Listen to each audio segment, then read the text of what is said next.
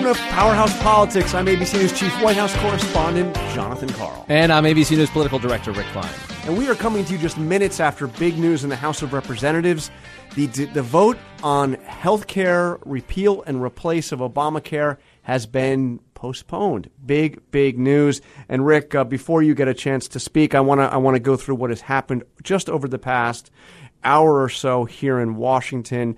First, go back a little bit before that to today's White House briefing with Sean Spicer, who said emphatically this. It's going to pass. So that's it. And then he said this. There's plan A and plan A. We're going to get this done. That was Sean Spicer at the briefing just about less than 2 hours ago. And then we heard from the president himself at a meeting with truckers. He addressed the health care vote in the House, and here's what he said. Today the House is voting to repeal and replace the disaster known as Obamacare. We'll see what happens. It's going to be a very close vote. That was at 3:20 p.m. Eastern Time. The president saying that the House is going to vote today, and it's going to be a very close vote.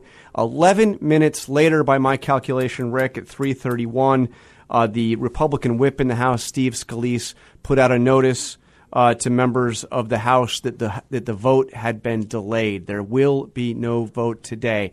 Rather astounding. We saw total confidence coming from the White House that there would be a vote. Supreme confidence from the White House press secretary that they would prevail. A little less than supreme confidence from the president saying it was going to be a close vote. But a belief that this vote was going to happen, and then suddenly the plug has been pulled. It doesn't mean it is over.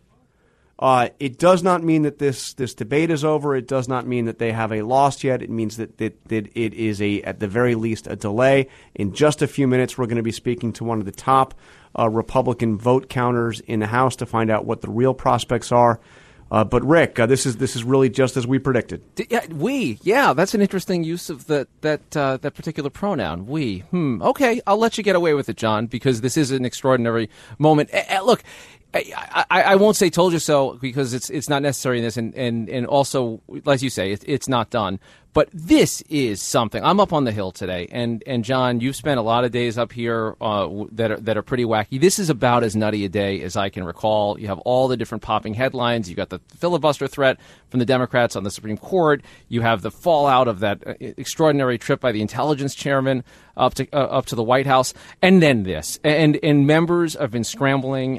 They've been trying to figure out exactly what's going on. They've been shuttling between the White House and the Speaker's office, and between the where the House Freedom Caucus members are meeting. And this is the thing. They don't have the votes, and they've never had the votes. There's been no point in this process, John, I think you'd agree, where they've had their magic number, where they've had 216, the number they need to pass. They've been cobbling together throughout, and they've had a faith in this unusual team of Ryan plus Trump. But now they're confronting a reality where you have a Freedom Caucus that doesn't like Paul Ryan, and as of now doesn't seem to fear Donald Trump. That's a bad combination. But I do need to tell you that just in the last few minutes, my sense coming out of the White House is that they are still confident that they will ultimately prevail on this. And frankly, they have to be confident they will ultimately prevail on this. They cannot lose this vote. For Donald Trump to lose on his first big legislative effort here, something that was central to the Republican campaign, for him to lose would set the tone for the rest of his agenda, but it would also do severe damage to his brand. He is the man who can close the deal. He is the author of The Art of the Deal. He is the guy that can get it done. For him to fail when all he had to do was to keep members of his own party on board. Remember, this is an entirely partisan effort. It's just about keeping Republicans on board, just about keeping Republicans who come from districts where Donald Trump, even now, remains extremely popular. And if he cannot do that, it is a severe blow to the White House before they even get to the 100-day mark. So let's see where this goes. What has happened, the dynamic has been very interesting. The president has been very involved in this. He has gone right at the loudest critics of this bill, the conservatives, the House Freedom Caucus. He has given in to them. He gave a huge concession to them when they came down to meet at the White House today. He said he would do away with the so-called essential health benefits requirement in Obamacare. In other words, the things that under Obamacare every health care plan must provide. This was something that Paul Ryan had been telling the conservatives cannot be put in this bill, would have to be dealt with afterwards because it would run afoul of Senate rules if they tried to do it on this bill. They gave in to the House Freedom Caucus. That may well have gotten them enough votes, enough conservative votes to get it passed, except in the process of catering to the right, they lost the moderates. And yes, right, Rick, there still are moderate Republicans left in the House. And someone's going to have to trust somebody in this equation, because the Freedom Caucus has never been good about delivering votes for the Speaker of the House. And if you're going to give in to them on their ultimate demands, then you're going to have to get unity from them. And I'll tell you, I had a conversation with one, I wouldn't call him a moderate Republican, but a mainstream Republican, who was just exasperated. When are these guys going to say yes, he said. He's frustrated because this minority of House members has been given such power, such leeway, multiple meetings with the president, opportunities to influence this legislation in unprecedented ways, and still they're not coming on board. And that's why at this hour you don't have actual text for these changes. You don't have a Congressional Budget Office score. And despite every guarantee that there would definitely be a vote on Thursday, you have that deadline delayed. And I'll tell you, John, your sense on this, can they afford to go through the weekend on this? I mean, what would it look like at town halls across the country if members of Congress go home on Friday without a bill having passed? That, to me, feels like a real deadline. I don't think delay helps at all. Now, you do have an issue of Republicans, after they took power, after winning the midterm elections in 2010, they went after the way Nancy Pelosi ran the House for the idea of ramming bills through, for the idea of not giving the House enough time to review a bill before voting on it. They set the 3-day rule where a bill is supposed to be out and posted for 3 days before it's voted on so everybody can read and know what they're voting on.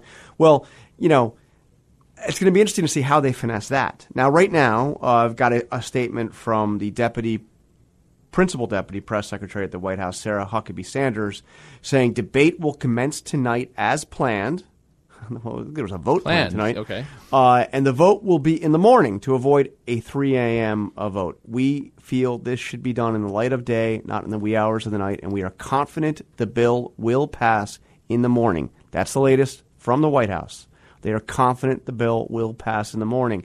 Now, another meeting at the White House, as we speak here within the hour, the so-called House Tuesday group, this is the group of moderate Republicans, are now going to the White House. They get to be catered to a little bit after they've seen the way the president gave in so readily to the House conservatives. And this is about nose counting too. I mean, they don't have, because they don't have an actual piece of legislation right now, a new amendment to take care of all this. They don't have a score from the CBO. They need to go person by person and figure out how many they have.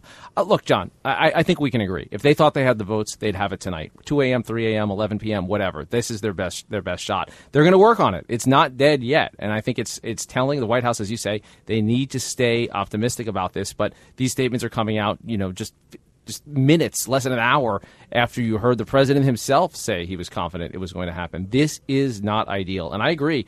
You're in a situation where failure is not an option, and you can't even contemplate what plan B would be if you're the White House, as they say it's plan A or plan A, because the consequences would be that devastating. And they're going to have to work it hard, and it's going to be a true test of the president, a true test of Paul Ryan, unlike anything we've seen before. Okay, so who passes the test? Who passes the test? I think every hour that goes by without a vote makes it just as hard. And I think the meeting with moderates will be critical here. I've always been skeptical about the ability of this to pass the House of Representatives because they've never been there. The cost of passing this ultimately could also be procedurally making it impossible for it to move any further. This, as you say, this is exactly what they said they couldn't do when it came to taking out all of the so-called Title I pieces of Obamacare. That's actual legislation. That's not budget stuff. So they're risking everything on the ruling of a Senate parliamentarian. And, by the way, a Senate that is very skeptical of this. And even if you had the ruling, it's not clear that they have a majority there between the moderates and the conservatives that don't want this thing to happen. So you're asking House members to walk the plank. So I'm asking you, actually, Rick, is this bill, in whatever form it's going to be in, does the Republican repeal and replace bill pass the House of Representatives? 40% chance. Can I say that, John? Is that allowed to say that? No, I will say again that I think it's very unlikely to pass. And very unlikely sounds like a lot less than 40%. Numbers. You're all over the place here. I called it from the beginning. You just can't stomach it. It's all right, John. It's okay. We'll forgive you for this one transgression. I think I'll say this. I think they can pass it, but they'll pass it in a way that makes it impossible to go anywhere. So it's a meaningless. So you're predicting House passage. Okay, so Rick Klein is predicting House passage. A meaningless version of it. It doesn't matter because it can't go anywhere. This is the same. They'll have to use a mechanism that makes it impossible. Let's end the guessing game. We are joined now by one of the smartest Republicans in the House and somebody who's got a finger on the pulse of that Republican conference. Republican Tom Cole of Oklahoma. Thank you for joining us, Congressman. Hey, thanks for having me. So this is an extraordinary event. We have just been reviewing the fact that the White House just told us, within the last half hour that the vote was going to happen today. We heard from Sean Spicer absolute confidence that it was going to pass. Now the vote is not happening today. What's the state of affairs? Well, we clearly haven't gotten to consensus yet. We've got the great majority of our conference, but not the magic number, which would be 216. So I think it's probably the smart thing to do. We're going to have a conference tonight at 7 o'clock. We'll go onto the floor and pass what's called the same-day rule that will last through Monday, which means we can bring legislation up at any point without any waiting periods. And that's a message that the leadership's determined to stay here and get it done, that nobody's going home until we get this thing resolved one way or the other, and then the talks will continue. And ultimately, does this pass the House, and does it pass the House tomorrow, I still think this weekend? It does. I would hope tomorrow, but I'm glad we're not trying to do it late at night. I think that both the optics of that and, frankly, people tend to dig themselves in. The later the day gets, the more tired they become, the more stubborn they become, my experience. So I think that's probably a smart talk or smart move, and let's wait and keep talking. Because I do think that the differences have narrowed over the course of the last several weeks. But we have reached that point where you've got to be very careful as you put people on one end of the wagon that they're not falling off the other. And I think that's right now where we're at. So to be clear on the procedure here, the same day rule, would it allow you to stretch through the weekend on this, or even Monday? Absolutely, yeah. No, it's we actually passed it out of Rules Committee last night. We've not passed it across the floor yet today, which is what we'll do at 8 o'clock, so I suspect. It could stretch to even Monday. Yeah, and no, it means that any time between now and Monday the 26th, in the order of the Speaker, we could bring up any piece of legislation. So you wouldn't have to go back to committee. You wouldn't have to do anything. It's just boom, out it comes. Are you afraid what the weekend might hold for members who go home for a couple of days? What you're going to hear? They won't be going home. Oh, so you'd stay in throughout? Rule, wow. Okay. Yeah. Okay. Yeah. I think it would be a huge mistake to let members out before you resolve this. So what is at stake here? What would this mean if this does not pass, if this goes down? Well, it'd be a very serious setback, at one level for the administration, for the House leadership, but I think it's actually a bigger setback for the House Republican majority itself. I think we demonstrated since 2011 we're an awfully good opposition party.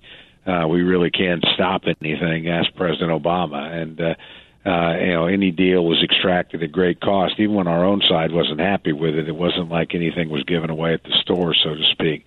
But now we have a very different dynamic, and 70% of our members have never served with a Republican president, and there's a big difference between being an opposition party and being immovable and being a governing party where you really do have to bring 218 to the floor, particularly if there are not going to be any Democratic votes. And there's not going to be any Democratic votes for the initial round of repeal and replace for Obamacare. So we've been given the White House, both houses of Congress.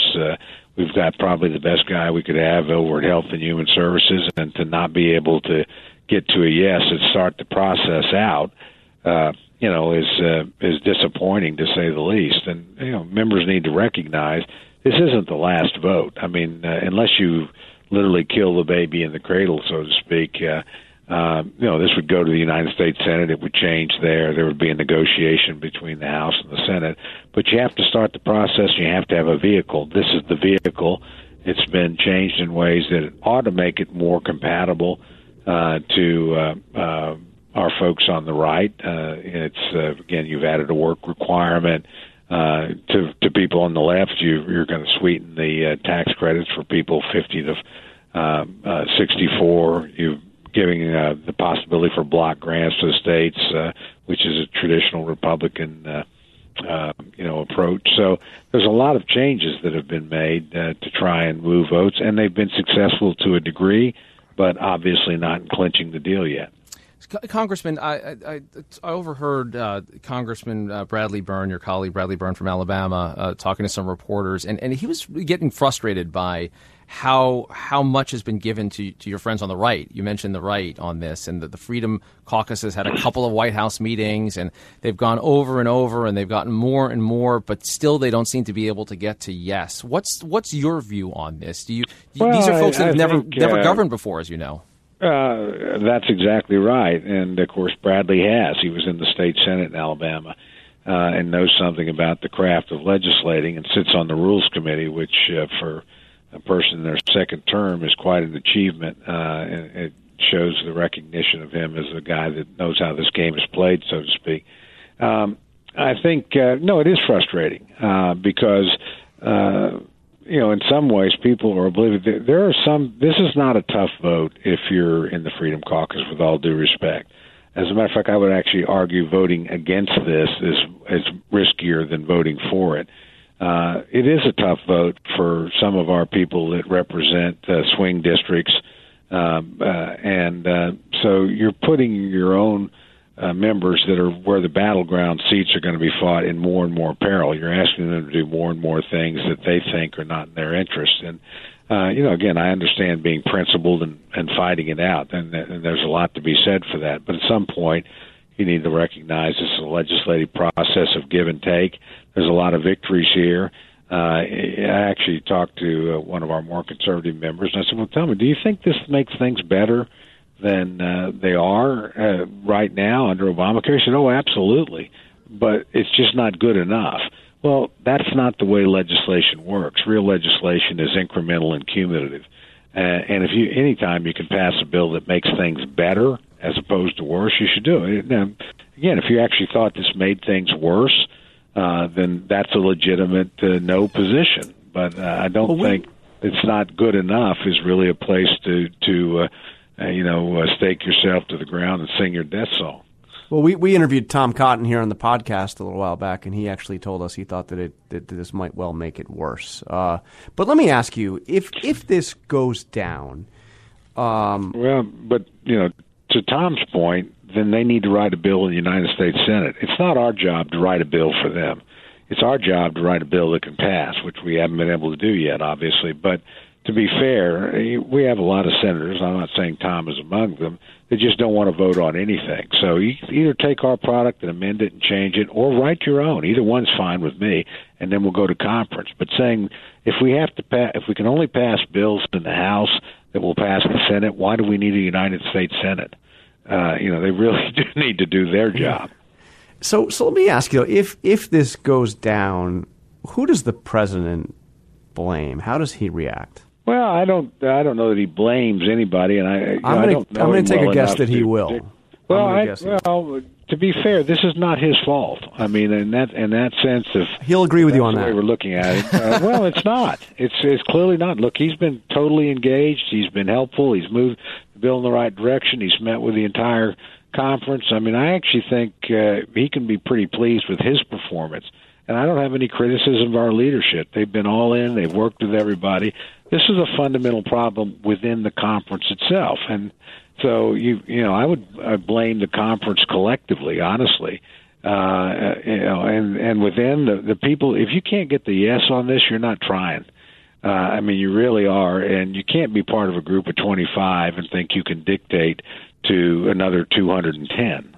That's just at some point you need to recognize the victories that you've won. So that's too early to point fingers. We'll wait until the appropriate time. That would be as if we don't get it done. But clearly, I think the administration has done everything you could reasonably ask it to do. The president has been incredibly accommodating and willing to work with people. The leadership has shown, again, by making the changes that have been made last 3 days. So they're not the problem. I mean, it's a classic Shakespeare. The problem's ourselves. We need to. That's something we need to do. We need to make this fundamental transition from being an opposition party to a governing party, and we have to have enough of us that can make that transition that we can actually govern. And what does the strategist in you say? Where do you go from here? Like, best case scenario, you get it done. Uncertain prospects in the Senate. You've had a lot of members who've taken a very, very tough vote. Are you strengthened significantly by this? I think you're better. Yes, you would if you actually succeeded. I mean, just showing you could get something done. I mean, we have, a substantial majority in the House. You have to be able to pass things on your own before the other side's willing to sit down and deal with you. We've got to prove we can pass something important. And again, if it fails in the Senate, so what? It's not the vote here that'll be remembered. It'll be the failure.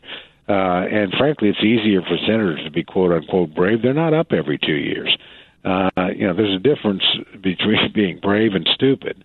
And I think not passing this is politically stupid. And again, I respect somebody that's got a different point of view and his principles, but at the end of the day, the politics of this are blindingly clear. You keep the process going and the product moving. You work with the members of your own team. You don't try and blackmail them and browbeat them into submission. You don't put other people in tough spots, particularly when you're in a very safe conservative district. Nobody that voted for this would be defeated because they voted for it. Now, some people that vote against it might be defeated, and some people that vote for it, on the left. But if you're in the Freedom Caucus into the political spectrum, you're not running a risk. We got quite a few Freedom Caucus people, to be fair, are voting for it and have worked themselves down. I mean, you have guys like Steve King and Jim Bridenstine and Gary Palmer. Those people are of impeccable conservative credentials. They've found a way to get the yes. And hopefully these other folks will as well. So I know we're going to let you go, but I got one other question on a separate issue before you take off, and that is the extraordinary, at least to me, what seemed like an extraordinary moment yesterday when the chairman of the House Intelligence Committee, Devin Nunes, came out and said what he said about surveillance, incidental surveillance they may have caught up some Trump associates, and then ran down to the White House to brief the president before he had even spoken to members of his own committee. I'm just wondering, you're a guy that's been around a long time. I know how serious you take the role of Congress as its own branch of government, the role Congress plays in oversight of the executive branch. Did it strike you, like it struck many others, odd that to see a committee chairman running down to the White House to brief the president, especially when it's the chairman of a committee that's actually investigating a big issue, which includes investigation of the president's team? Well, to be fair and in full disclosure, Devin is one of my best friends in Congress. We were elected together. He's somebody I think very highly of as a person. I think very highly of Rick, but I will definitely call him out if he makes a mistake without any problem. Never. I mean, and I've even done that from time to time. And I'm sure you would. But look, I think Devin himself has today expressed some regret over this. It's a murky situation. Look, I understand the frustration at the White House and on the Trump transition team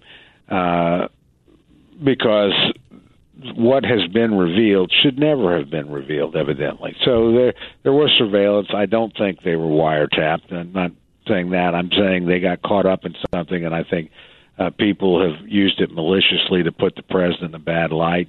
and to suggest things that at this point we have no evidence for. I don't think there is any collusion, and we know we have a full-blown FBI investigation on. It's been going on since July, and that's perfectly appropriate.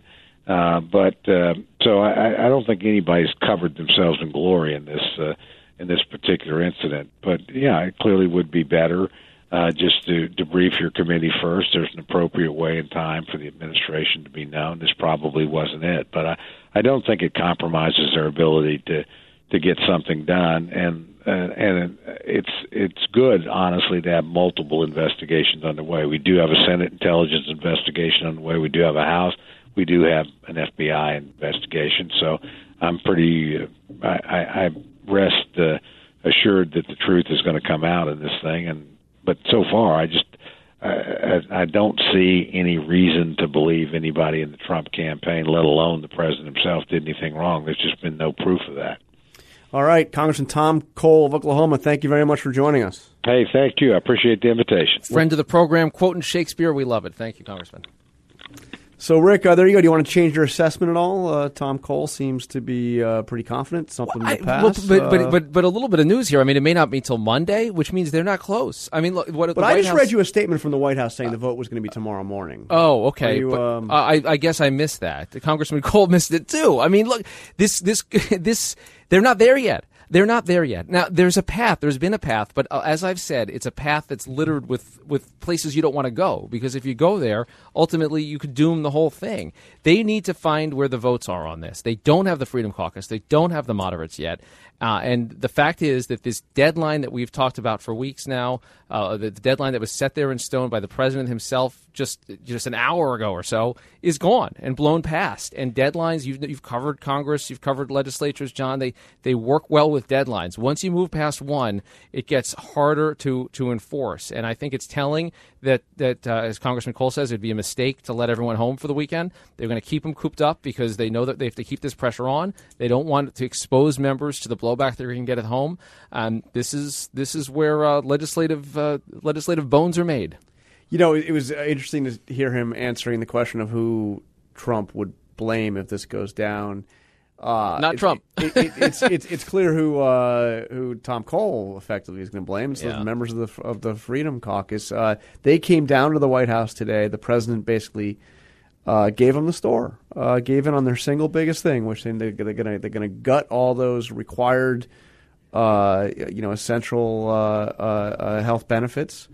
And they still couldn't give the president a yes. Yeah, and in the meantime, you lost moderates in the process. But you gave in, you gave everything to the Freedom Caucus, and they still wouldn't say yes. That's the same dynamic that Tom Cole and company have been dealing with from the beginning of the Freedom Caucus. You could hear the frustration. How many times these guys who are a minority inside the party are able to control the kingdom, and they get all of the hand-holding and all of the attention, and they still hold them hostage at this moment where they know that the failure's not an option. All right, and just one other thing. I mean, we opened the show with the statements out of the White House about the vote being today and the no plan B and the confidence, and the other thing that was said at the White House today was that the number of yes votes are growing by the hour. That was demonstrably not true. They may ultimately get to yes. I think they ultimately will get this thing across the line. But then you have a statement put out just moments ago saying that the vote's going to be tomorrow morning, and then we hear from Tom Cole that the vote he hopes will be sometime tomorrow, but could well be on Monday. There certainly isn't any vote scheduled for tomorrow morning. Credibility is one issue in all of this. I think it's hurting the White House, and by credibility I mean a lack of credibility. Yeah, and you question how much they're actually dialed into the vote counting efforts if this is their assessment right now. They're going to meet tonight. They'll have a sense, and it's very possible that they're right, and the vote happens tomorrow, and everyone goes home and has a nice weekend and gets to enjoy college basketball. It's also possible. Yes. It's also possible that none of that happens, and that they're stuck all weekend for a losing vote on Monday. Yep. All right. Well, we have a very persuasive president in the White House. This is his first test. He is working it really hard. So I still, even with this news now, I would not count Donald Trump out on this healthcare vote, Rick. Fair enough. You're on the record once again, John. I appreciate you taking your lumps in today's show. All right, that is it for this week's Powerhouse Politics. We will be back maybe even with an emergency episode at the beginning of next week. Thank you for listening.